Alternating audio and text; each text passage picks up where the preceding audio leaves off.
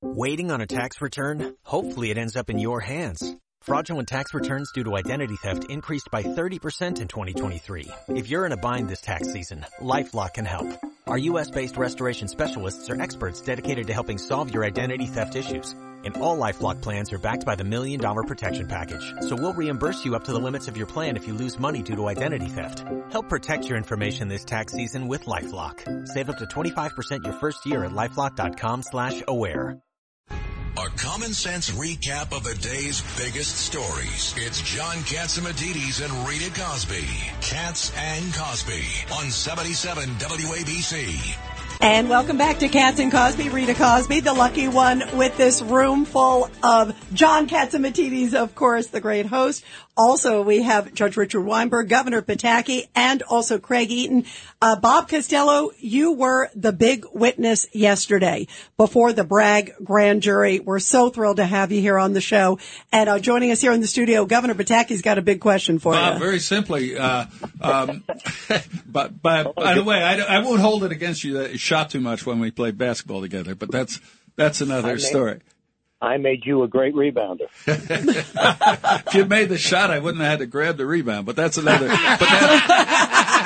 but that's another issue. So you are the star guy. You were in there yesterday, and I don't know if you heard Alan Dershowitz, but he said you did Bragg a favor by totally disqualifying Cohen as a witness by proving he's a liar.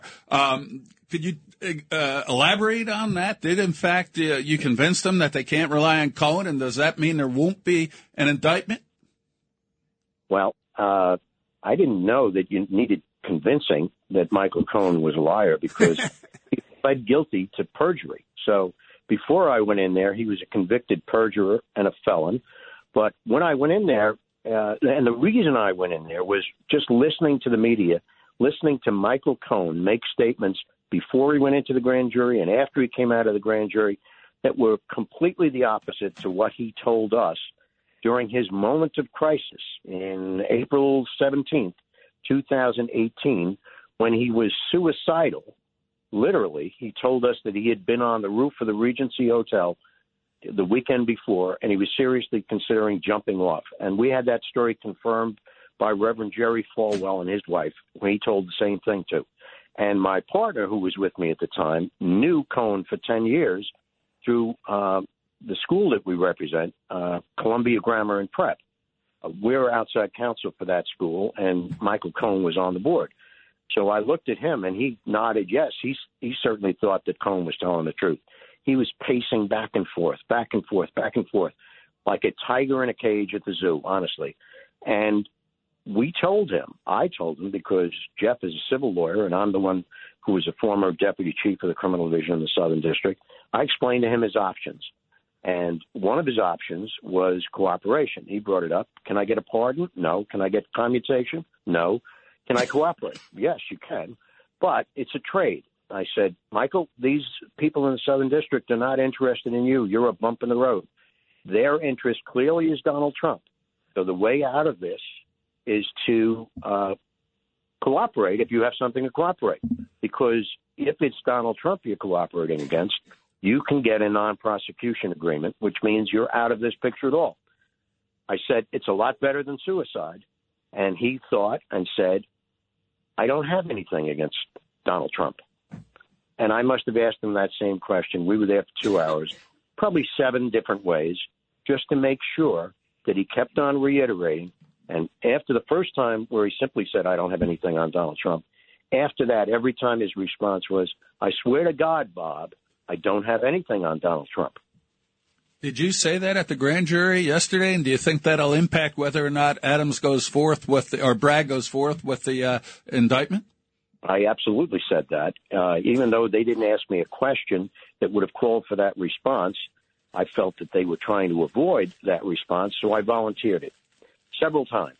Now, whether that convinces the grand jury or convinces the prosecutors is anybody's guess. They clearly didn't really want me to present the exculpatory evidence to the grand jury, but I did so anyway, because that's the only reason why. That is hot news. You know, that is hot news, Bob.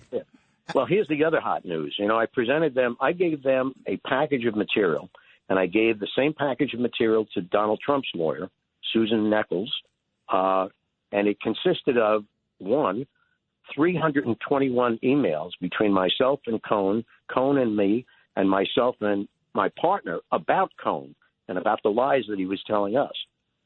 They put 6 of those emails out of 321 into evidence.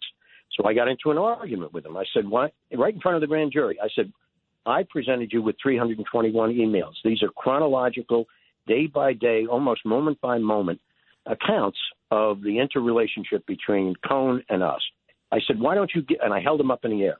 I said, "You should give all of these to the grand jury." They responded, "Well, we can't because it contains some evidence that's not admissible." So I said, "Like what? Hearsay?" And they said, "Yes, hearsay." I said, "Well, I'm glad you mentioned that, because these documents were made and maintained in the regular course of business." And it was the regular course of business to make and maintain these documents. You know what that makes these records? Business records. You know what that means? It's an exception to the hearsay rule. So you have no legal basis there. I turned to the grand jury. I said, "You should demand these documents from them. Why are they only cherry-picking a couple of emails, 6 out of 321? You should see all of them."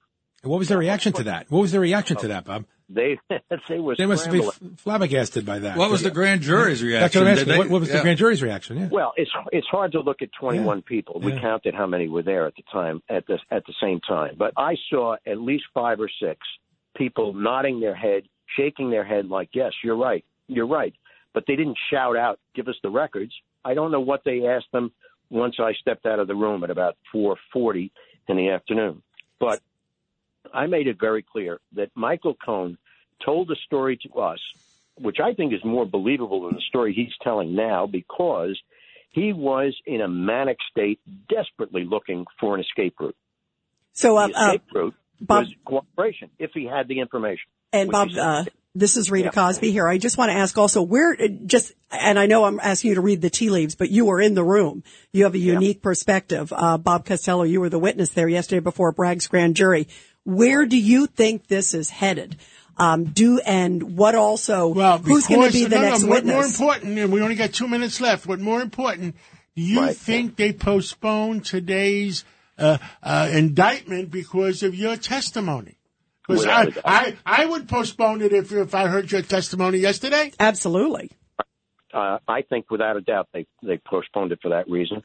They're scrambling to try and figure out, what do we do now? Now, if they have good common sense, and there's got to be at least somebody that's smart in that building, maybe a whole lot of people, if they look at this, they say, how can we possibly proceed?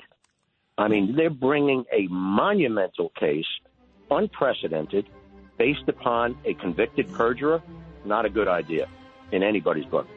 Mr. Costello, I will be sending you the copy of the interview that we just did now, because this is breaking news, and you send it to whoever you want to send it to. Okay. Thank you very much. Thank you for being here. Great talking to you, Bob. Thanks, George. Good to talk to you. Be well. Wow, blockbuster. I think that was blockbuster news. I think that's the reason the grand jury did not come through today. They did not offer an indictment today. You know why? Because they didn't have a common sense. They didn't have a case. And common sense. Someone came forward with common sense. And numbers. Governor? That is why this show is so good. Yeah. O'Reilly. You need parts? O'Reilly Auto Parts has parts. Need them fast? We've got fast. No matter what you need, we have thousands of professional parts people doing their part to make sure you have it. Product availability. Just one part that makes O'Reilly stand apart. The professional parts people. O'Reilly.